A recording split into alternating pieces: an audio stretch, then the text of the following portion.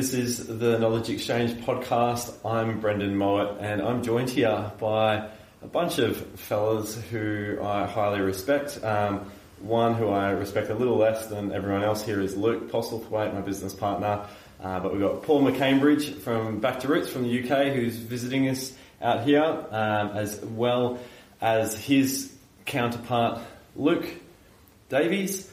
And we've also got a new staff member, actually, who's just coming on board as well, Mr. Arbilla himself. Welcome to the team, mate. And boys, welcome to Australia. How are you finding it so far? Loving it. I say I've managed to adapt pretty quickly to the new time zones, more so than Paul, but managed to stay up for the first day when we got in on Wednesday, and to be fair, I've just hit the ground running since then. So for me, I've absolutely loved it. Been playing in the parks, done a workshop today with you guys, which was a lot of fun.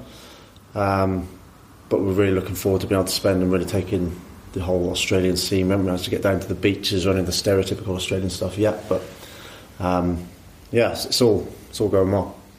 I'm loving it, Brandon, thanks. My body is struggling. Everything's back to front. I've had 1 hour sleep this week. But yeah, Australia's a beautiful place. Sydney's a beautiful place, and really enjoyed the course today. So what's the number one thing that's been the most mind-blowing for you guys? Because this is the first time you've been in Australia, right? Yeah. Second time. Back in 2013, I was here. It was an incredibly short period of time. It was actually a period of time between my third and fourth year of clinic, so growing from third year undergrad to Cairo and went into the fourth year of clinical year, and I actually dislocated my shoulder, and I used it as a reason to not go into my final year. So with my compensation payout, I actually paid to get on the first flight over to Sydney because it was the final test of the Lions tour, when I was actually supposed to be in clinic. So it was a really interesting. No one knows that, but that's... it's all coming out. It's all coming out. They don't know. So I was having to basically... they were emailing me, Luke, why aren't you in clinic? Because you're supposed to be starting your clinical year. And I was replying I was actually in Malaysia and then in Sydney. And then when I was looking at the emails, I was like 9 hours in the future. So then I was having to send messages to my mum. I was freaking out, thinking, I'm going to get kicked out of your clinic, etc. But that was... I got away with that, and no one knows about any of that, so I literally just said it then. But I was in Australia then for 5 days for the Lions tour when we came here on 1 in 2013. Just slip that in, with Wales playing Australia tomorrow. So. Actually, I did say that. See the Melbourne game that year as well, which is really interesting. But Paul, what's the thing that's blown your mind the most since being here? I think it's the obvious thing, just that everything's back to front. I've never been outside of Europe before, so it was a massive plane journey. And when I talked to my girlfriend back home, like she's getting ready for bed whilst it's bright. I think the sun's brighter over here. It's not just warmer. Like the first 2 days, I had to borrow Luke's sunglasses, so I was struggling to open my eyes. It was so bright. And just your natural wildlife, like the birds, I don't know what the birds are, but they're pretty cool. Just walking around, and it's the depth of the birds that don't fly. It's little subtle differences. I mean, it's similar to the UK, but it's very, very different at the same time. The air is warmer. This is boring stuff, but it's really. People say that the weather's not. Dan was saying it the other day that the weather. Are we lucky again this time? When I came in 2013, it was just like wall-to-wall blue skies. Is it just not like this the whole time? No. For this time of the year, this is pretty standard weather, I would say. But no, it's not beaches and tanned, good-looking people everywhere. That's what we think about Australia. Stats actually suggest quite the opposite for the health of Australians. But there's a good portion of the year that is beautiful weather, and you guys should come back for that as well. So, I've got a couple questions just to kind of kick us off, and we can see where our discussions go and see how controversial or non-controversial it ends up. You guys are running a course, that's why you're out here, and you're running this course in Sydney at the moment, and next weekend down in Melbourne And a huge part of what you're doing is about play and the science around play and incorporating it in clinical practice, which is one of the reasons that got me really excited, and for us at the Knowledge Exchange to kind of partner up with you guys and get you out here to kind of share those aspects with locals over here. And one part that you talk about, and a line that you drop really frequently that a lot of our listeners won't be familiar with, that I'd kind of like to understand a little bit more about, is this term constraints-based non-linear pedagogy. I'm kind of interested for you guys to just kind of explain what that is and what that means to you. Yeah, we touched on it a little bit today, and it was the introduction to some of the things that we did do, but we're going to spend a little bit more time going into. I've created the lecture material, bringing a lot of the resources from the non-linear pedagogy, which is largely in the coaching realm. If you go into sports coaching, and that's where a lot of this literature currently is, which was initially in baby development model, and I think it's the sooner it's going to come into the clinical rehabilitation pathway, the better. And I don't see too many people doing it. And what it really opens up for us to be able to do is, we're being told that there is no correct way to do a particular task, especially when we're coming away from the really high load stuff. So when we're working with people with neck pain, back pain, or common aches and pains, in the vast majority of cases, there's not a right way to lift your shoulder. There's not a right way to bend down to the floor. There's going to be an individual way that you might do it. There's a way that I might do it, and even within myself, there's going to be lots of ways that I will do it. And it's this concept of repetition without repetition. Now, how do we facilitate and how do we coach and prescribe exercises without saying, okay, Dan, this is the right way for you to achieve this overhead lift. Okay, you maybe have come and you've tested positive on all your overhead positions or shoulder impingement tests or all of these sorts of things, and we want to be able to maybe we want to be able to come up with a novel or a new way of moving first and foremost to see if that gives us an avenue.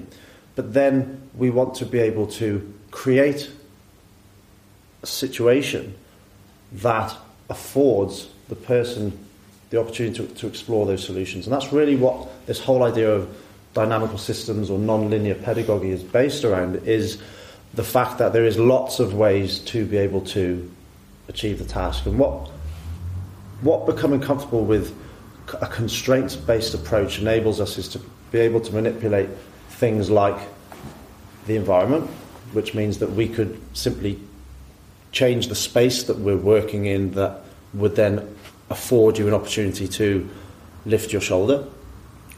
We could create a task that would then encourage you to lift the shoulder, or you to bend the back, or lift or bend the knee, whatever it is that is relevant to that case. And that's always going to be an individual. But if we were to look at the shoulder and we say we wanted to get overhead, we wanted to see if we could change the processing of that shoulder and get that person overhead without saying lift your arm overhead. So maybe we'd come up with a task where we would say, okay, we would put a ball on your wrist, a tennis ball or a lacrosse ball, and we would say, okay, so is there any way, or we'll come up with some rules or some constraints and say that this ball can't lose contact with your skin, and it also can't lose contact with something else, a wall, a pole, another body, and then we would then give them a goal. I say, can you end up with this ball without losing contact to you, and can it end up on the other wrist? So then you can't break the rules that we've made, but then we see how that person can then solve that task, which may or may not involve a position or movement that we want to be able to see. And that's really where the nuance of being able to apply a constraints-based approach is as much about art as it is about really logical programming. But that's where, when we look at non-linear self-organising systems, which is what this whole line of current emergence and etc. is all based on, facilitates exactly what we're working with. We're working with bodies that are complex and being able to create and work with exercises that enables that to come out is when we're moving towards individualizing movement and being able to talk about being able to create an adaptive response that is going to involve lots of different ways to solve the same thing. So that's a long-winded way of going around that, but that is what is probably an unusual concept for a lot of people to be able to work with these things, because it takes us into the realm of cueing and all sorts. We know that it's more effective for people to be able to learn skill acquisition with external cueing. Okay, and that's pretty robust in the literature. So when we were in the workshops today, I didn't talk too much about cueing, but if you look back at everything we didn't use internal cueing once.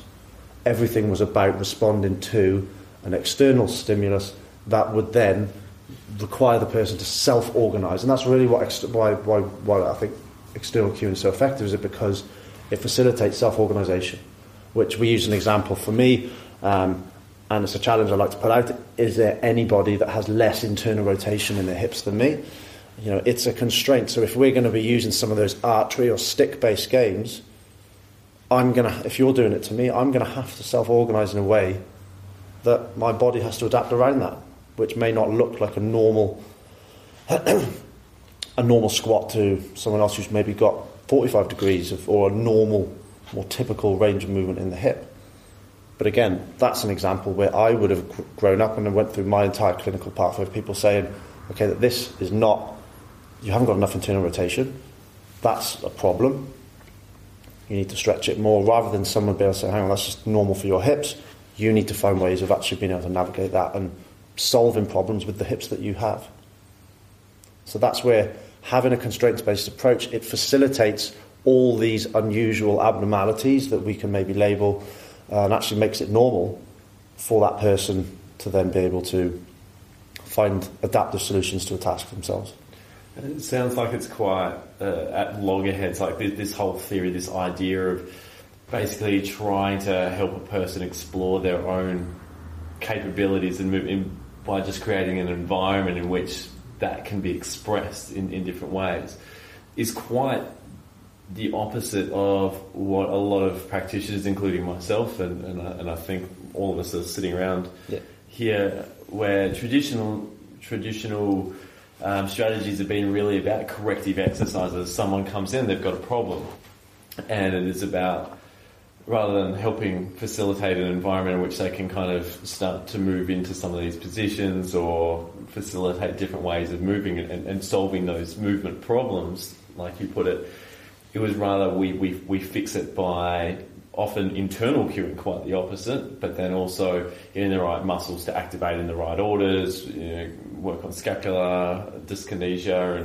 and getting the upper traps backing off and serratus anterior doing what it's supposed to do in a really kind of complex framework, which is, I think, still really common practice now. How do you, I guess, with your courses, you probably would have a lot of these people, or a lot of people still subscribing to these underpinning ideas coming along. How do you see a way that sort of fits into your model, or how do you bridge that? I mean, me and Paul, we were at this was quite funny. I don't know whether this will get to the people who Paul's probably knows what we're talking about already, but I don't think the audience who's going to hear this is going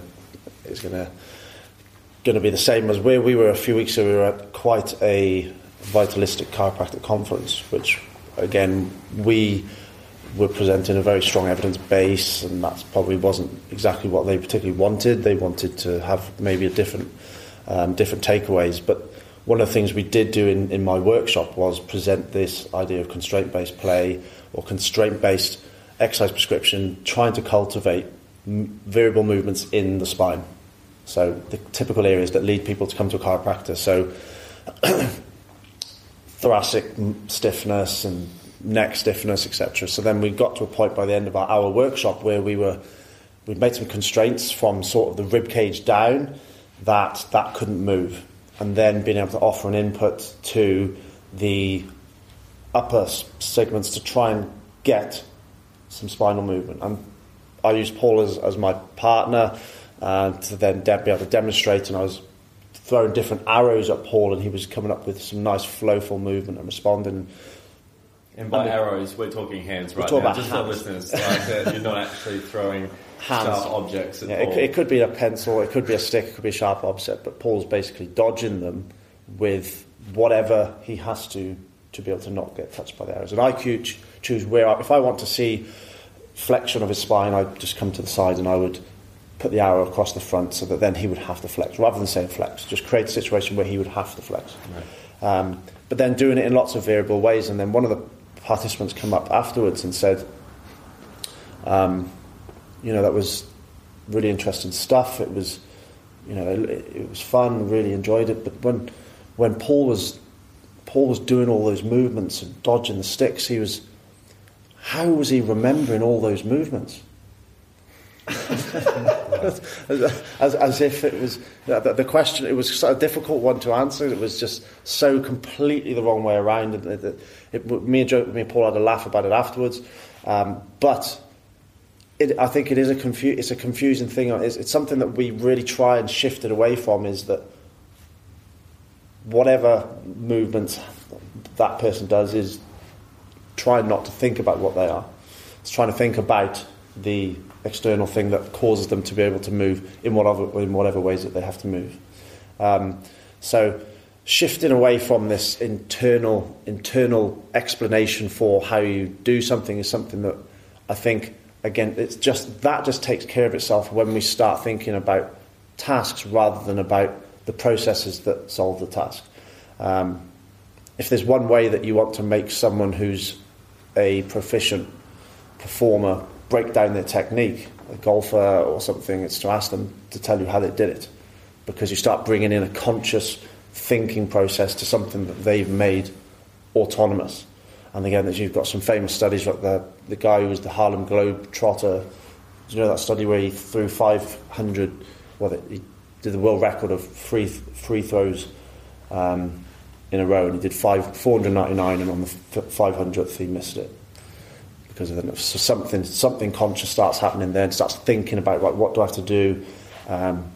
Brings a conscious, and then he chokes. And that's the essence of choking, is then bringing that conscious element in. It's an interesting thing. We'll be talking a little bit more about it tomorrow. But just with something simple like that, how do you take, if you're looking to talk about a basketball free throw? Where is the focus? An internal focus would be to be able to think about, right, extension of the wrist. So when you're throwing it, thinking about extending that wrist, as opposed to an external focus where, right, thinking about ball rotation, make the ball spin.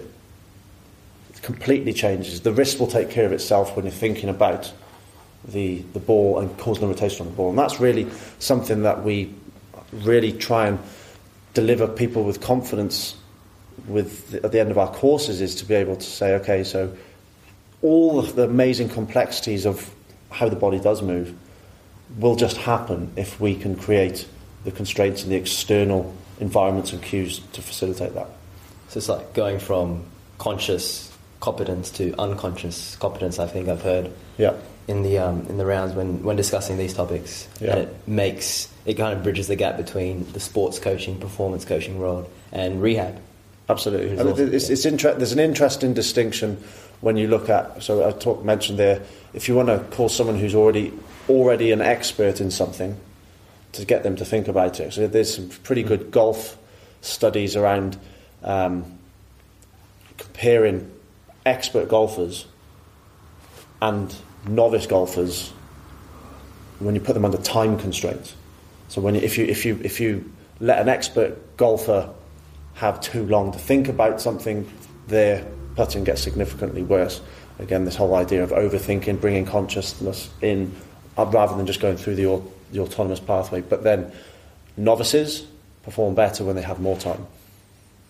So being able to have that initial, probably internal focus cueing as a pathway to progress towards external is probably a pathway that is relevant from novice to experts. How do we bring that into our exercise prescription? That would be a trend that we would tend to move from maybe internal cueing to start with to get to external cueing. Would you ever start with extrinsic cues when teaching a newbie a motor skill, I'm just thinking about the times when riding a bike, I would just fail multiple times and still fail at the moment. But you wouldn't really think of the quadricep like extending each time. That's what I was saying there. So that seems, if you're teaching ride a bike, or if you're talking about teaching a squat, this seems to be helpful for novices, because again we're all novices at different things, to then be able to really think about the body part or draw an awareness to it initially. That seems to be more effective for novices than it does for more experienced. And that seems to make sense. Again, once you can drive those pathways further down the nervous system so it becomes more autonomous, we want to be taking the high levels of thinking out of it. And that's really what the literature on this sort of stuff probably shows. We're not ignoring Paul. He's just he's going to come in later with the big finisher, I feel. But I suppose it's going to be directed back at Luke again. Today was great. I had a ball. It's very rare I go to a PDE course and have a sore face from smiling. I had tears running down my cheeks at one point in one of the games that we played. And you just said before in your story that, you know, these people say, oh, they had fun, and then they find some roadblock to this approach. And I seen a room full of health professionals clearly having a large amount of enjoyment doing those games, but also seen a room full of really uncomfortable people completely out of their comfort zone. How did we, why is there such a discrepancy between, you put children in that room, that would be completely natural to them, what we did today. But as adults, health professionals, it was just you were speaking Swahili or a different language. It was a different language to most people in that room. Yeah, and it's something that I'm trying to work on is the way that I tell stories myself. So again, it's something I'm working on, trying to make myself look a little bit stupid, maybe at the start, trying to tell stories, do a little bit of movement and things. But, you know, when we're introducing the broad spectrum of how we try and introduce movement, you know, we think everything's important, and that's what a rounded physical education or general approach to physical education, including strength, including mobility, including rhythm. And that's probably the area that we're all most uncomfortable with, because no one wants to feel stupid. You know, I was talking to a couple of guys afterwards. The stuff that we did earlier was probably rhythm or martial arts, dance derived from those fields, to bring those in, and they probably make us feel comfortable, because unless you're in the field of dance, then rhythm and flow-based stuff is new, and no one wants to feel silly. And so while in our workshops we'll often expose people to things like body percussion, hand rhythms and flow-based stuff, in our programs a lot of the time that we will deliver rhythm will be with jump rope, to take that barrier of feeling stupid. People, particularly guys, we tend to feel less silly when we're on a jump rope. I don't know whether it's the association with boxing or whatever, but we often, for that very reason, will try and use jump rope as a leeway into getting some rhythm component.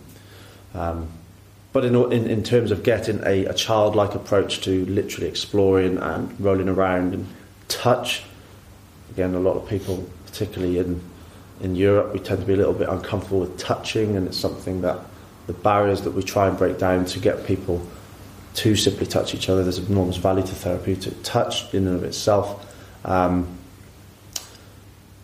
But when we can get to that point, as you saw today, what then does emerge is often a lot of fun, and people then do let themselves experience things that they otherwise wouldn't. I mean, how often would you have been simulating clay being marched around the room and touching other people? So it's again, all ties into this whole approach that we're trying to give people a novel experience that our clients probably face most of the time when they come to us as well. So, and I think that's kind of leads into, for me at least, so, you know, we've spoken about the people who come into your courses and the practitioners who've got that barrier of going, all right, how do I take this on board? How do I use this in a clinic? And I think you guys are quite experienced in adopting this and having problem solved this yourself, and I think that's a big thing, right, where, you know, you guys have figured this out as you've gone and adopted bit by bit of research to really support that and really buy into this evidence-based practice, whereas, you know, you smash practitioners for 2 days with the research and strategies to start exploring it, which I think is fantastic. And so I think my question is, we have these people in the clinic coming in with quite serious conditions, or at least perceived serious to them.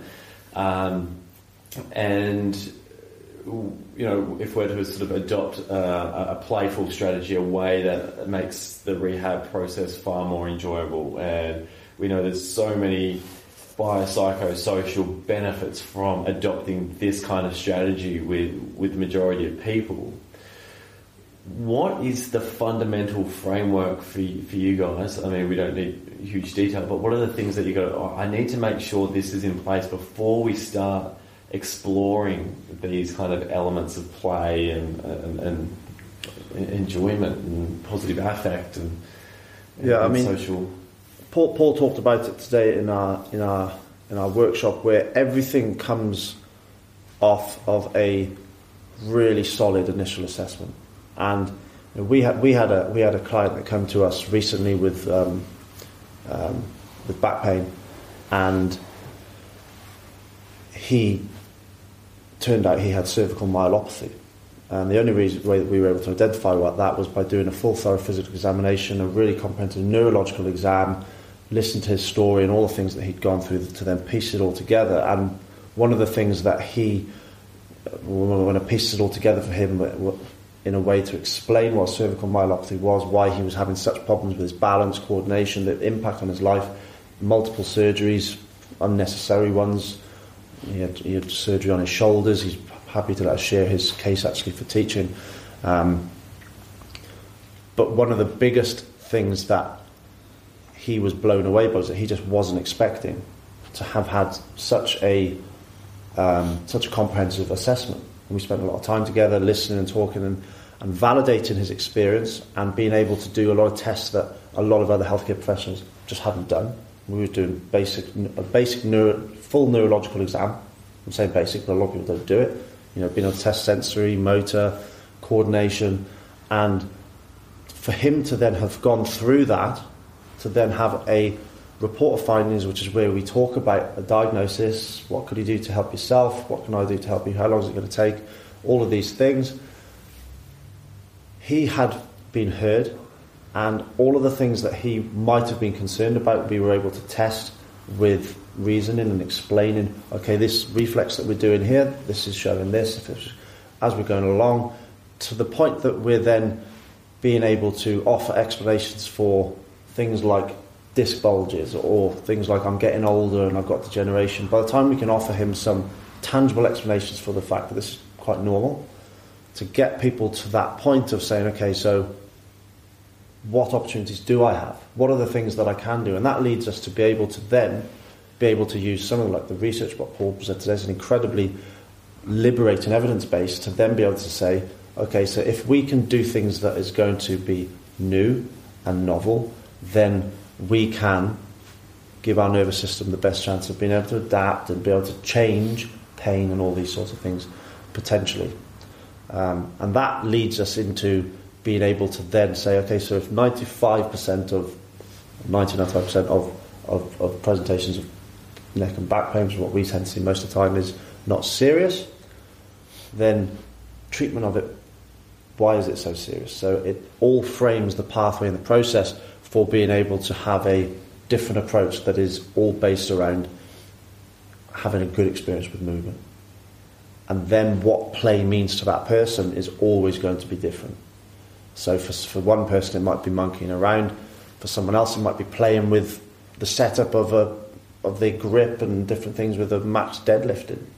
You know, play has got so many different connotations, but that's that initial really thorough starting process leads to almost the transition from serious to not serious, although we give it as much weight as anything else.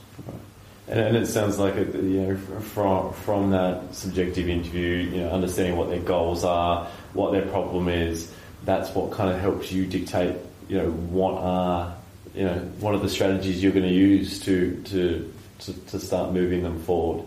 Is that basically what you exactly. basis on? And And what we will choose, a lot of our students, they struggle to get their head around the starting point of where do you start with a person. Yeah. Because there is no right answer to that. And you can do anything within reason to help someone potentially in pain. But what we will try and choose is movements or tasks that we can expose them to, so gentle spinal movements, or a ball game that involves you being able to respond, and things that we will pick will be things that we can then typically offer a progression because we're comfortable to be able to do. So maybe if we've started with a ball game, maybe that leads towards juggling if they enjoyed it, so then there's a pathway that's there. If we've started off with some spinal isolation work because someone's got back pain and just doing some pelvic tilts, that is a pathway that could lead down towards more contemporary dance type stuff if you wanted to continue with it and they enjoyed it. So with the things that we choose to pick from the starting point is just playing ourselves with what is it that engages this person. I think that was great, and I remember back in uni we were just taught the basic rehab progressions, the old penguin exercise with TheraBand for any shoulder, the whole lying down on a back and just doing basic core activation, and people would just be bored, and even practitioners would be bored. So I think there's huge value in this course and involving some enjoyment and play in rehab. And some clients might not even have had the experience of moving in an enjoyable, safe, supportive environment before. So I think my question is more along the lines of the movement variability that you guys talked on. What's the value that you see for rehab, for the performance world, of being able to move in different ways, having more than one option when you move? If I can jump in there, look, so we know that people in pain generally have less movement variability. Some people talk about movement variability as a key clinical goal. Although again, there's a balance of that. You don't want to have an infinite amount of movement variability where you just can't do the task at hand. So there's neurological disorders that get extremely high movement variability, so that there is a finite point. But people who are in pain generally don't have very much movement variability, and we know that means they're doing similar movements. There's generally a repetitive load to that movement, so even if you're talking biomechanically, there's an increased chance of a flare-up if they're loading the same pattern again and again and again. So being able to give somebody more options to do a movement that's important to them, that's meaningful for them, is a key clinical goal in rehabilitation. Now, you can do that in many ways. You can do it in some of the very basic ways you were talking about, and there's nothing wrong with that, and you can get results with that. However, we know that when it comes to adherence to exercise rehabilitation adherence is spectacularly awful. So if a physio gives a patient a exercise program, the chances of them doing it are about 40% or less. So exercise adherence is a big problem, and it's probably the biggest problem, because people aren't doing people are not doing the things that are probably going to help get them better. So I think as practitioners, it's our responsibility to make it interesting. They're going to tell you what they want. They're going to tell you what is meaningful for them. So you've already got a potential starting point. So the only way you're going to find out where they're at is to actually get them moving and find out what they can do, what their options are, what kind of threshold they're at in terms of pain. But then with that, then you can create a program that's interesting. So if you're talking about the shoulder or rotator cuffs, yeah, everybody knows the things where you're going to do TheraBand work, external rotation, internal rotation, and you know, if somebody's not moved, that can be enjoyable itself. But for a lot of people, if you say, okay, yeah, do that 3 times, 3 sets of 10, do that at home, here's a TheraBand, we know the likelihood is they're not going to do that. However, if you can create a situation or a game that they enjoy, whether it can be a throwing game or a task with a stick or an avoidance game, or we play clay, or where you can create those movements with movement variability, so you're increasing their options, it usually becomes more interesting. And what we see with our patients is that they smile and they laugh. And a very good paper that I constantly cite from a lady called Sani Angel shows that exercise prescription adherence, the biggest factors for it is joy, meaning and passion. So if you're creating something that they're enjoying that's relevant for them, then they're more likely to do it.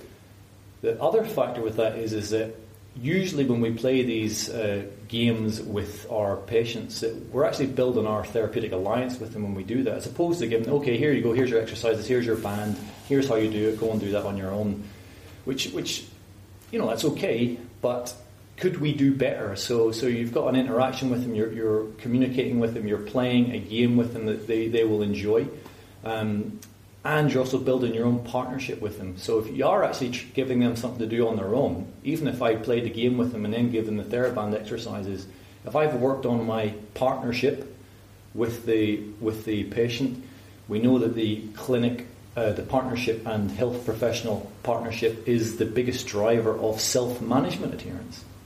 So it's not something that's discussed much, but if you've got a very strong relationship with your patient, and we feel that rehab is a great option to do that. So it's, communication, of course, and empathy, of course, listening, validation are key things, but also within your rehabilitation, you can also work on that therapeutic alliance by... There's a pushback where we talk about, okay, let's not do things to our patients, let's do things with our patients. That's trying to get them to move possibly away from passive care. We do our exercise rehab with our patients, and we use that as a tool not just to make them enjoy it and have a laugh, but also to increase that partnership, which we know leads to better self-management. So movement variability, it's a clinical goal. You can create it. In many ways, it can affect the partnership, affect self-management, and many other things. Once again, this strategy is just, or these ideas are just in such contrast to these traditional paradigms, aren't they? Where people come in and we create more rules for them, more rules for them to fail by, which are often, when we look at the literature, just constructs that we've created as a hypothesis of poor movement or bad or risky movement. That's never really been substantiated in most of these ideas. Yet this is more about going, no, there is no right or wrong here. Let's find ways for you to explore that and start enjoying your body again, enjoying movement and having that freedom. Which I think, from my perspective, where one of the passionate things I'm about is trying to create better adherence, getting more people exercising. And I think a lot of exercise physiologists that I run into, that is one of the things that they bring up is we need to get more people exercising. 45% of Australians are meeting exercise guidelines, and it's so far from that. Yet when we look at clinical practice, the majority of practices are really kind of creating a lot of these other barriers for people to actually start moving and enjoying movement, because they feel so trapped in their bodies. And what I love about what you guys are preaching and throwing out there is this idea of, let's liberate them, let's give them permission to move again. But sometimes we may just have to help them do that and stage through that. So that's not a question at all. That's me just kind of blowing you a little bit. Yeah, you're absolutely right, because any barrier that's brought up. So I've worked in the UK on the NHS with people who've had quite severe chronic pain problems for a long time, and the smallest of any sort of barrier, even if it's an exercise condition that you give them, then suddenly their chances of any compliance to anything you give them goes massively down. So anything you can do to remove the barriers is a useful thing. But what you were alluding to there about allowing patients to have a bit more freedom and confidence to yourself is all about self-efficacy, which we spoke about today again. If someone's got higher self-efficacy, that's the biggest driver of relieving pain, more so than any manual therapy. Even if you can create self-efficacy in other ways beyond exercise. But again, we feel that if they want to do something, you can create an environment that's quite similar to that, and they can see themselves doing it, and they're like, okay, yeah, I can get up and down off the floor. I've actually enjoyed this. This is something I used to fear, but now you've shown me ways, this can actually be an enjoyable task that we've created. That self-efficacy is going to go up. And therefore you're having an impact on pain, and pain is a very difficult thing to impact, especially people who are in chronic pain. Never mind function and disability and the fact that they're enjoying it. So I've yet to find anything that's got better clinical reasoning. I'm biased, of course, but it seems to make a lot of sense. Well, absolutely. And I think like hedonic theory is this idea that, you know, we will do more of the things that we enjoy doing. And I mean, this isn't completely new to me, but today, like, just the games we played, the interactions we had, like, effectively, I had a ball. Like, you know, I was like, Luke, laughing, smiling, having a great time, and really, you know, quite alert and awake despite being ridiculously hungover. Well, and I think if we can instill that in our clinical interactions, you know, you might not get everyone, you might not draw it in, you can't help everyone, but I think surely that's casting a larger net. So my question is, if it's patients are having more fun, right, it's in line with the evidence, clinicians are having more fun, you don't have to spend a copious amount of money on equipment, why is this not, like, this is not new information, right? It's not like we just discovered play last week, it's been around since kids have been around. What's the barrier to adoption?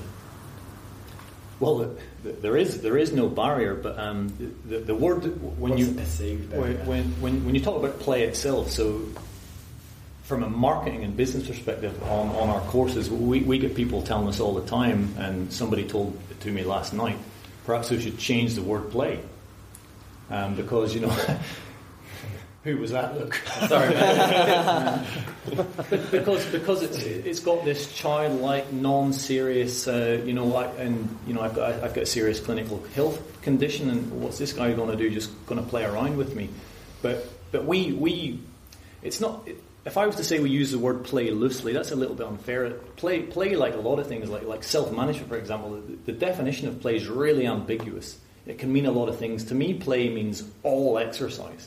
So when you're talking about exercise rehabilitation, that covers play, but play goes much, much further beyond that. And it just there is no barriers, but I don't think clinicians really understand the kind of infinite creativity that they have. As long as you've done your good clinical assessment and those red flags are ruled out, then you ask the patient, what is it that's really meaningful and important for you? What is it you want to be able to do? Okay, I want to be able to do X. Okay, well then, how can I make that really interesting for them that they're going to do it? How can I make it so it's enjoyable for them?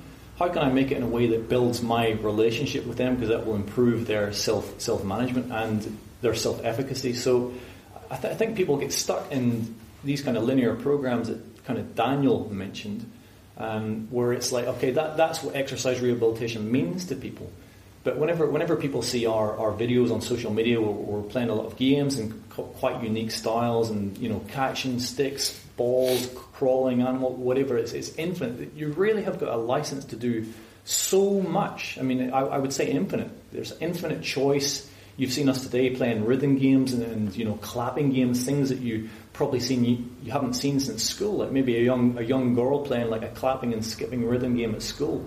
I can clinically reason that from a motor perspective, from even a neurological perspective, that can be useful for certain people. So I don't think people realise the kind of scope that they can have. And then we spoke about it again today. Clinicians themselves aren't really that active, and they're certainly not that.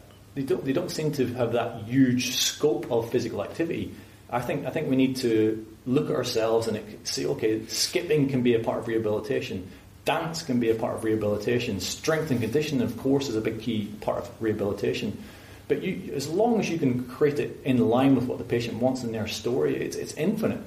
So there is no real barriers. I just don't think clinicians realise that you can implement the evidence guidance for chronic pain rehabilitation in such a large number of ways.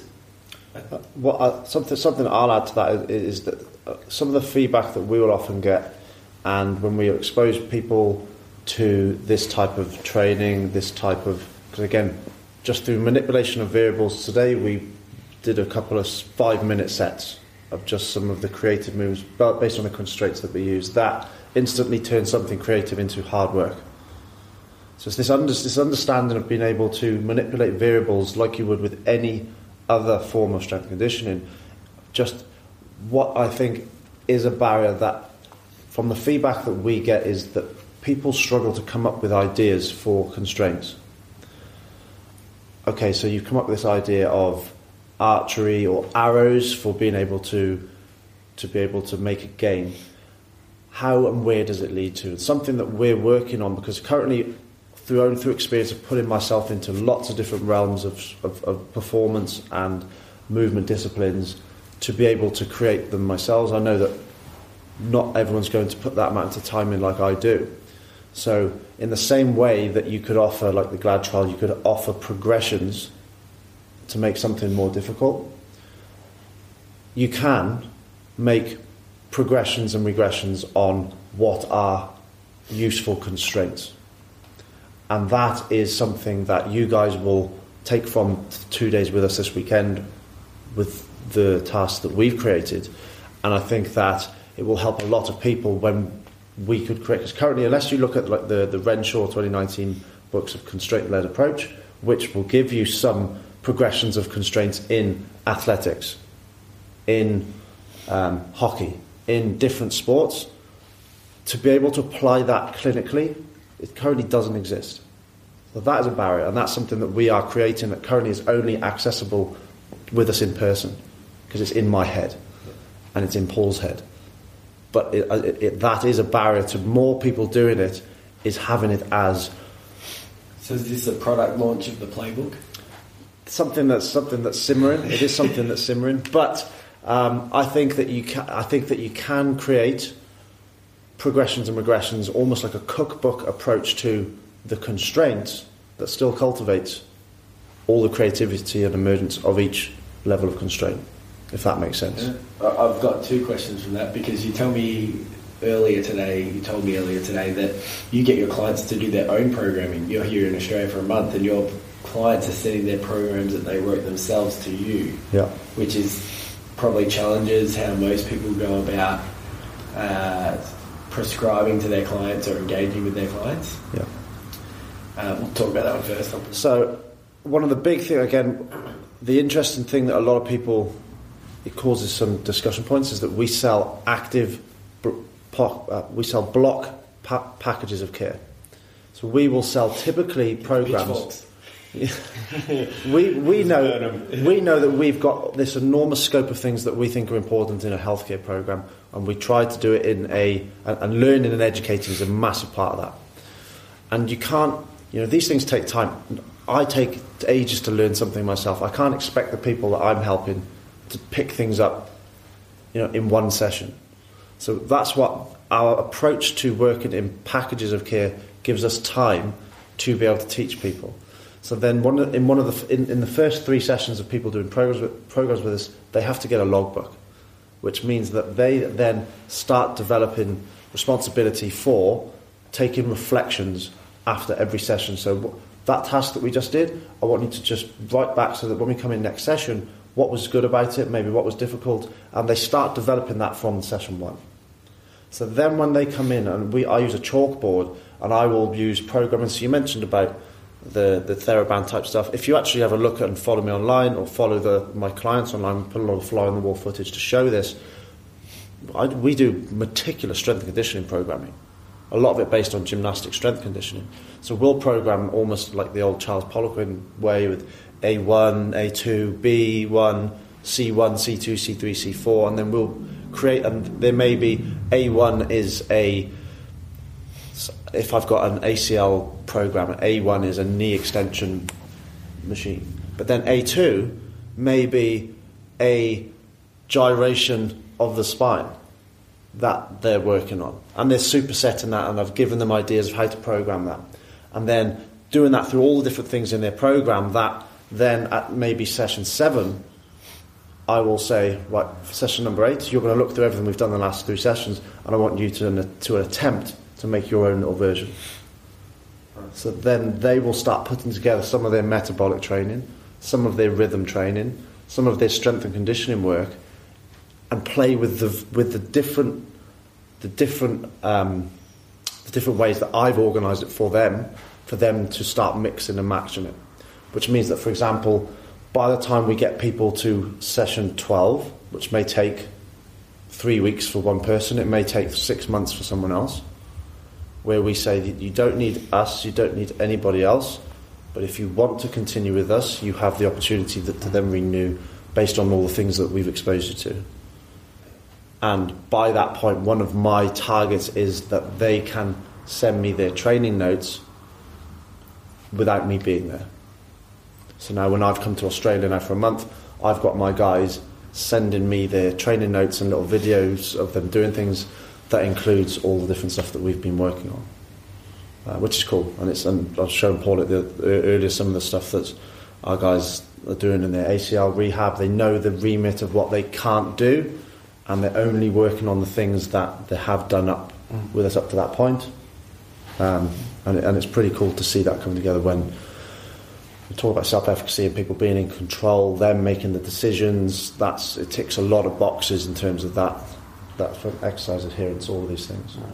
So do you do sort of single sessions at all, or is it's literally you basically you block book? That's it. That's it. And so if you had someone who came in who really, like from a clinical perspective, because I can identify occasionally I'll have someone like this where they come in and really they need affective reassurance, they need to be checked out, a thorough examination, they need to be heard, and they're really the barriers to them being able to achieve their goals are, they've got control of it, even from one session, rarely, and there'll be follow-up in that. But with those sorts of people, do you find that that's still appropriate? Because sorry, you said this, that you've reassured all those things in one session. Possibly, yeah. Because I'm saying everyone's different, right? And sometimes that reassurance isn't going to be, as comprehensive or as necessary maybe as the next person. Well, with some people, they don't need any. Right.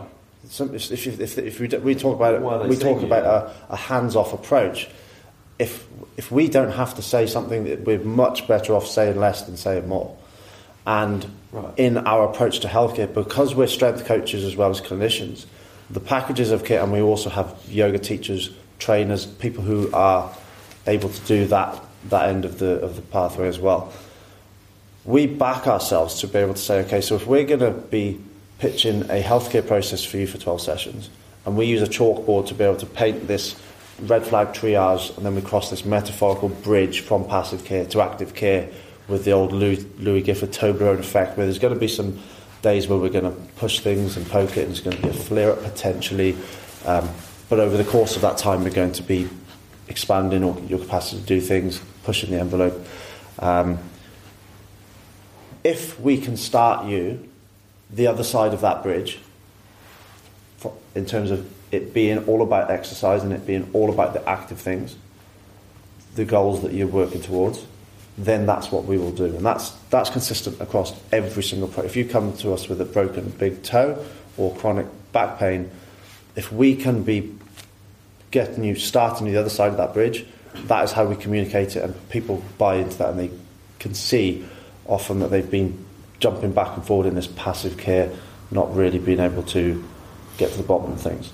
So that then, in our report of findings, when we're talking about the goals and the things that they'd like to do, if we can get straight on with that, we've got 11 sessions working on weight loss, working on new movements, whatever it is that person wants to be able to do.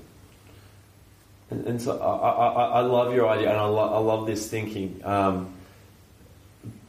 But I still see this problem with there's some people out there who don't have a need or a want for that. They don't necessarily need our help, right?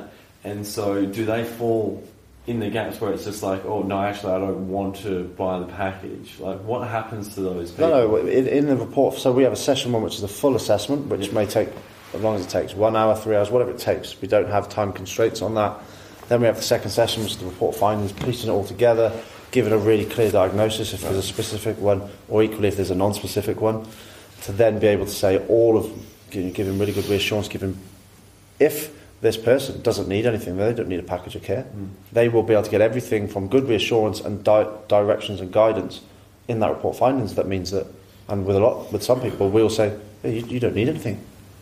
This is not serious. You don't need to see anybody else, or you need a scan, whichever way it may be. Get on and gradually get going with the things that are important for you. Yeah. That would be the triage of report findings. Yeah, beautiful. As opposed to someone who's come with a ruptured ACL, and we're talking about 7 to 12 months or whatever it may be. We start that, or if it's neck pain, back pain, and we say, we can't really put a natural history on this. This would be how we'd go about selling a package of care of time that takes as long as it takes. Yeah, beautiful. Not to drill you on it, but I think it is like one of those really big topics, and it is one of those like topics that is so much highly debated, especially chiropractors. Like you're finding a hard turn there, but that's not what you're doing. You're not doing a traditional block booking sort of strategy. I find that really, really fascinating how you're doing that, and that's why I guess I wanted to dig a little bit deeper about what those lines are and how you deal with that, because I do find that as a business owner it's interesting. It's hard to kind of figure out where we sit, and those lines in the sand are forever moving, but just trying to find what's ethical, where what is helpful, what is promoting positive healthcare that is moving our society in the right direction. And that's where the ethical side of where we stand with that is that all of the guidelines, when you look at the papers and the recommendations, says that we need to be impacting behaviour change. So if we want to be impacting behaviour change, and we're being told that we need to be affecting how people are sleeping, how people are interacting socially, the lifestyle side of stuff, then that takes time to be able to impact those things. So if we have 12 sessions with someone who's bought in almost in the equivalent of a personal training approach, people don't seem to have the same issue around someone's paid for 10 weeks of personal training. So if someone's come to us with pain, but then they've had a great result and they get out of pain in one session, then okay, we've got 10 weeks of the equivalent of active lifestyle design. That's pretty defendable, and if you look at the evidence base of what we've presented this weekend, that we can defend to anybody. If you look at the research paper recently that's tried its best to put it all together from an evidence base, so the GLAD paper on low back pain, it's spending 60-minute sessions of active care with people over 12 weeks, and that's on top of the education that they get, which is 2 sessions of 60-minute education sessions. So this is a paper that's attempted to pull all the evidence together and see, okay, this is what we should be doing, and it says, okay, we should be spending a bit longer with people, and to get them to adhere to things, to get them to do things, we probably need to be with them, so they're supervised sessions, so they know that they're being done, and it's over 12 weeks. So there's probably evidential support to be with people over a period of time. But I do want to say that, we are in the business of trying to help people. There are much better business models than what we do that will make a hell of a lot more money. Much better business models, especially in chiropractic.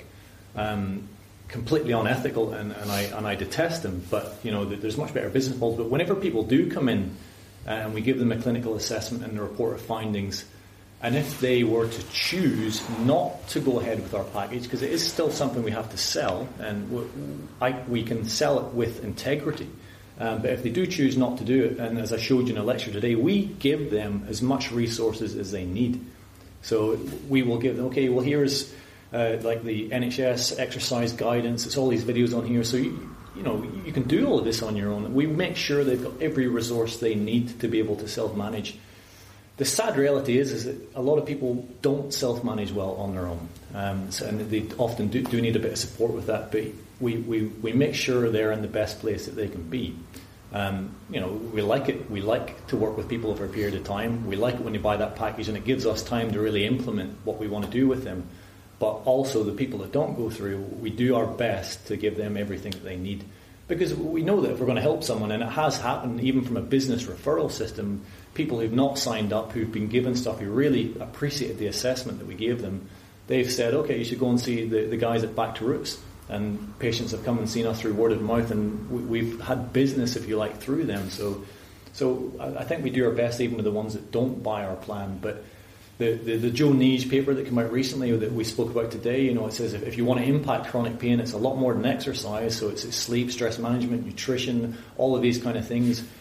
I don't think it's possible to get real, true behaviour change in those in a short session or one session. If you really, truly want to drive that behaviour, and the human brain will only make very small steps. So especially if you've got someone with very maladaptive beliefs, and you really want to help them, well, I don't see how it's possible to do that in one session or one short session. It will take time to shift that, gently challenge it. You may not challenge it to session 5, 6 or 7 until that time when you've built up that therapeutic alliance where you can start to push a little bit more, or they've enjoyed some of the results they've had already. So time itself, we value spending a bit more time with people, not just in slightly longer sessions, but also with a little bit more length, if you like, for the whole session, and I think we can defend that as well. May I ask, how long are your sessions? Our sessions are usually 60 minutes, but it's flexible. Luke has got a common term, he says, where we don't have working hours. We will fit around people as best they can. We don't like seeing people back to back because we write quite detailed evaluations of what we've done with some reflection, and we'll discuss that. So it's 60 seconds, but even that for us is a bit too rigid. So if it needs to be longer, it's longer. If it needs to be less, it's less. But I would say on average it's about 60 seconds. The clinical assessment is as long as it takes. So when we book a clinical assessment in, we make sure there's a big gap in our timetable. Now, is that the best business model? Is that going to make the best money? Absolutely not. But is it the best model for the patient? We've thought long and hard about it, and if we think there's anything better, we will shift that. So it's what we think is the right thing to do. So with my diary, what I'll do is the client time with us is the hour. But then I will only ever book one patient in a 90-minute slot, which means because we non-linear pedagogy, every session is individually planned and reflected on, because again, what you plan and what actually happens, like this, what I had planned for our workshop today was not what happened. That's the whole nature of actually every single session. And to be able to then reflect on it, then we're going to be talking about it tomorrow, how you then get down and gather your thoughts for your thinking process for the next session when they're coming in. And a lot of our time with it, when they're actually with us, is creating programs and education for what's going on away from us. So that's again something that we're really strong in communicating when we sell programs, is that we price it for example, 12 sessions. But anyone and we were happy, all of our clients happy for anyone to be able to speak about how they work with us, because they're messaging me constantly. It's 24/7 support. I think it's great. It allows for time for that, like you said, behaviour change and implementing more of a health and wellness coaching perspective as opposed to a symptomatic relief or quick fix of the symptom. That's what I wanted to highlight as well, that Luke just touched on there at the end.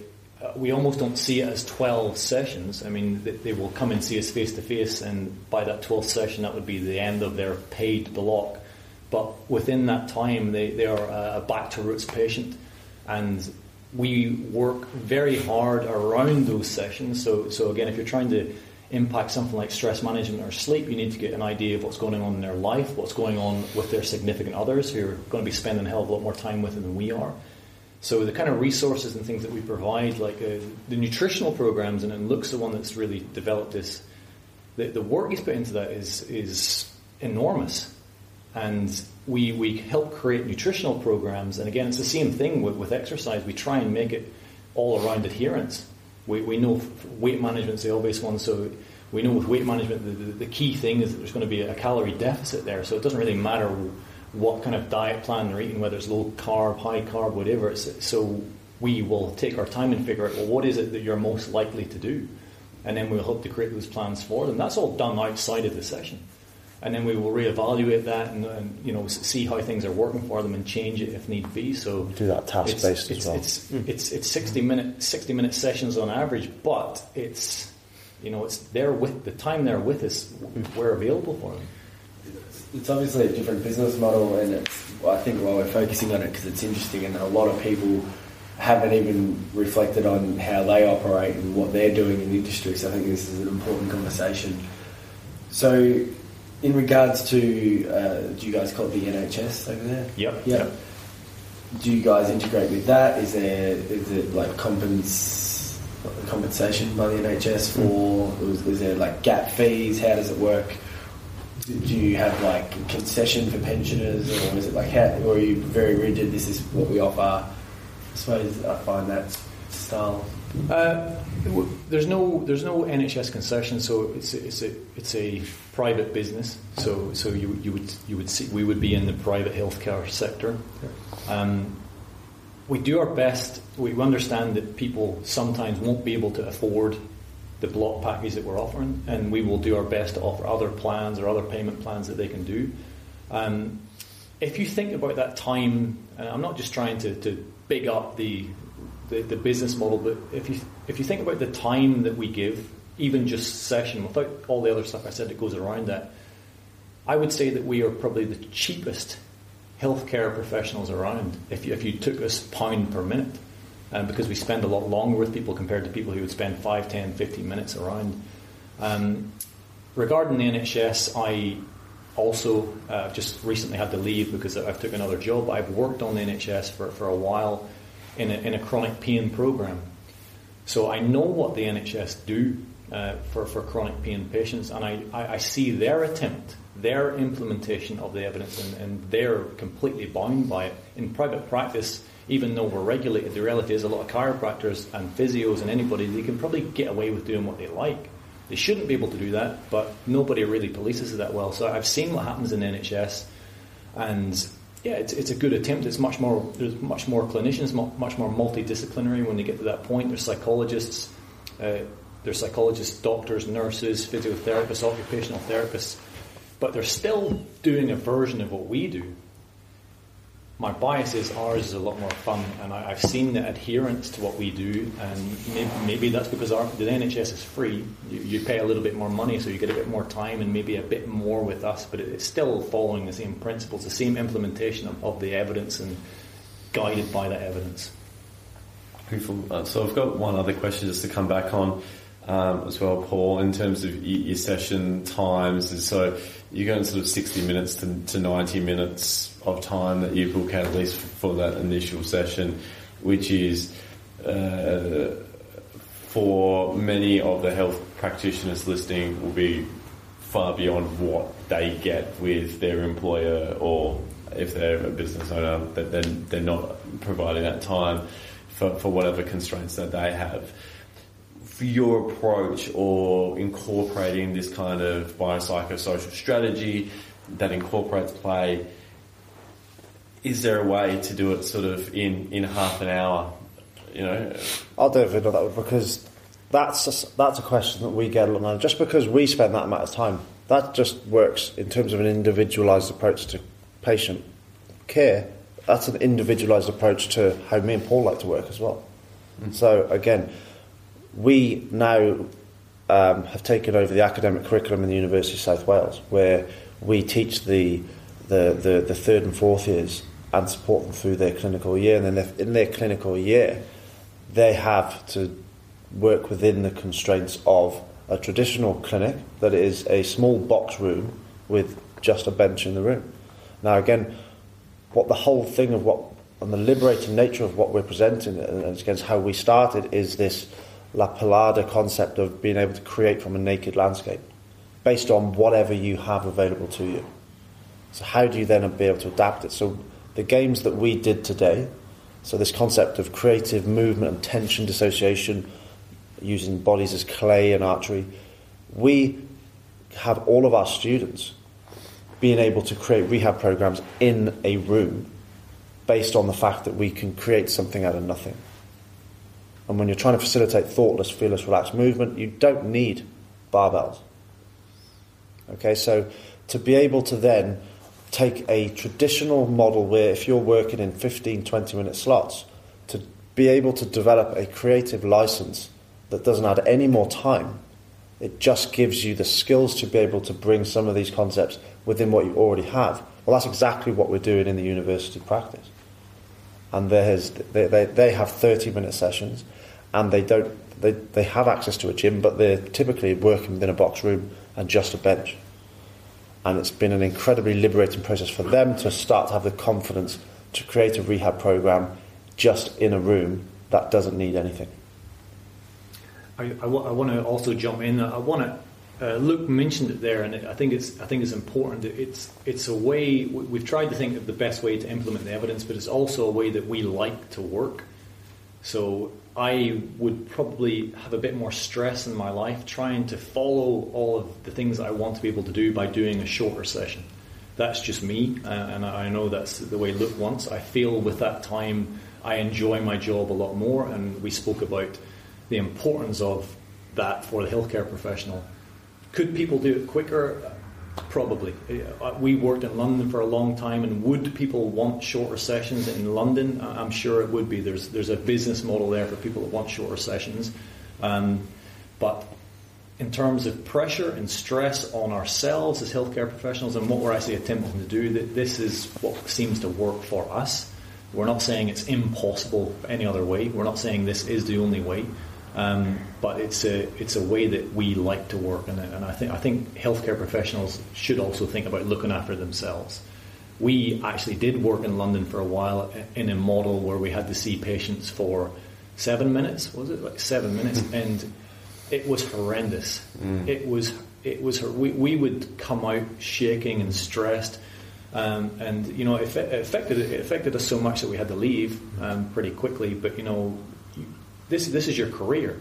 So I'm sure many people can work that way and not feel as stressed as we did. But I felt we were failing people. I felt we were conning people in a way.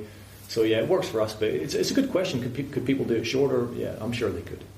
Yeah. And I think that's a great answer because I mean that aligns with my values.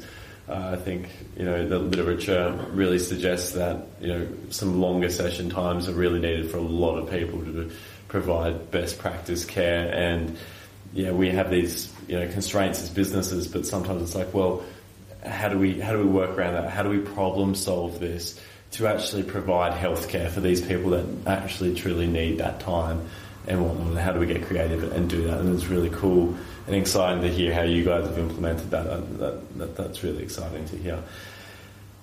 Before we wrap up, is there anything else? Any final comments? Luke looks like he's got this question that's like already coming out slowly. The health professional stuff and looking after your health is really important. You told a story today, Luke, that I thought would be like a nice little story to finish on about the fisherman. Yeah, it's the connecting story. It was something that me and Paul were going through at the time when we were in London, and it's based on the famous fable of The Alchemist, or a shorter version, if you haven't read The The Alchemist is about chasing pyramids, but the fisherman fable, it's a much shorter version. It's what we use to be able to make connection to blue zones, and it's where an American businessman was on vacation in a coastal fishing village on doctor's orders, and one morning when he's heading down to the pier to clear his head, he notices a small boat of the Mexican fisherman docking with 3 large yellowfin tuna, and he compliments the Mexican on his fish. How long did it take you to get those? He said. Oh, not too long, said the Mexican in surprisingly good English. And the American businessman said to him, why don't you stay out there and catch more fish? He said, I've got enough to feed my family and give a couple to my friends. Well, what do you do with the rest of your time? Said the businessman. He said, well, I sleep late, I fish a little, I stroll into the village each evening with my wife Julia, sip wine and play guitar with my amigos. I have a busy life, Senor. The American businessman laughed and stood tall and said, I'm a Harvard MBA and I can help you.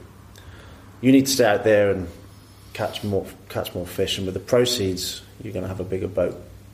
And in the proceeds of a bigger boat, soon you'll have a fleet of fishing boats. In no time you'll have open your own cannery and be able to manage your growing enterprise. You're obviously going to have to leave this small coastal fishing village to move to Mexico City and then on to New York. And the Mexican replied and said, well, how long will all this take? And the American businessman said, 15, 20, 25 years tops. 25 years? tops. Well, what happens then? Said the Mexican. And the American guy said, well, that's the best part. You know, when the time is right, we'll announce an IPO and we'll sell the company to the public and you will make millions. Millions, senor. Well, then what?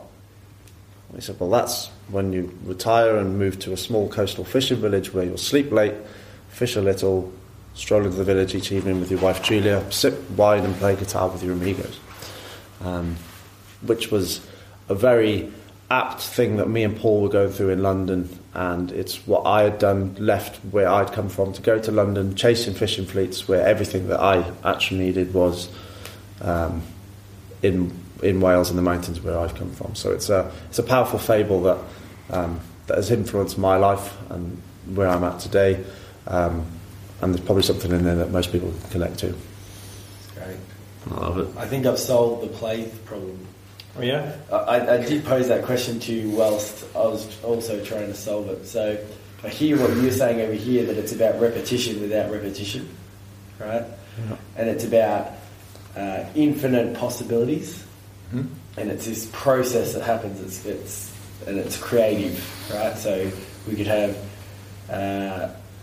creative, infinite, iterative therapy. Say that again? Creative, infinite, and iterative therapy. CIIS. CIT. The KISS. Yeah, good work. I'm going to stick with play. What plays it? You're creative. I can't believe you're thinking about that whole time. Yeah. That's good. Boys, thanks so much for joining us. If you are listening to this podcast and it is within the next week of our recording, you guys have a course in Melbourne in Footscray on October 5th and 6th, so it's 2019. And if you want tickets, just jump onto tkex.org, and from the drop down of the courses at the top there, you'll be able to find the Knowledge Exchange courses and book a ticket where you can learn about all of these things in detail and how to implement it in practice and have a hell of a good time at the same time. But guys, I hope you enjoy the rest of your stay, and it's been an absolute pleasure having you out here. So thanks so much for bringing us out. It's been absolutely awesome. Yeah, thanks guys. Absolutely loving being here. Beautiful. All right, and Daniel, welcome to the team. Looking forward to it. And you will hear more from Daniel over the upcoming bit of time. He gets noisy on social media and is well spoken, and looking forward to learning a bit from him myself. Congratulations, Daniel. Thank you. Yeah.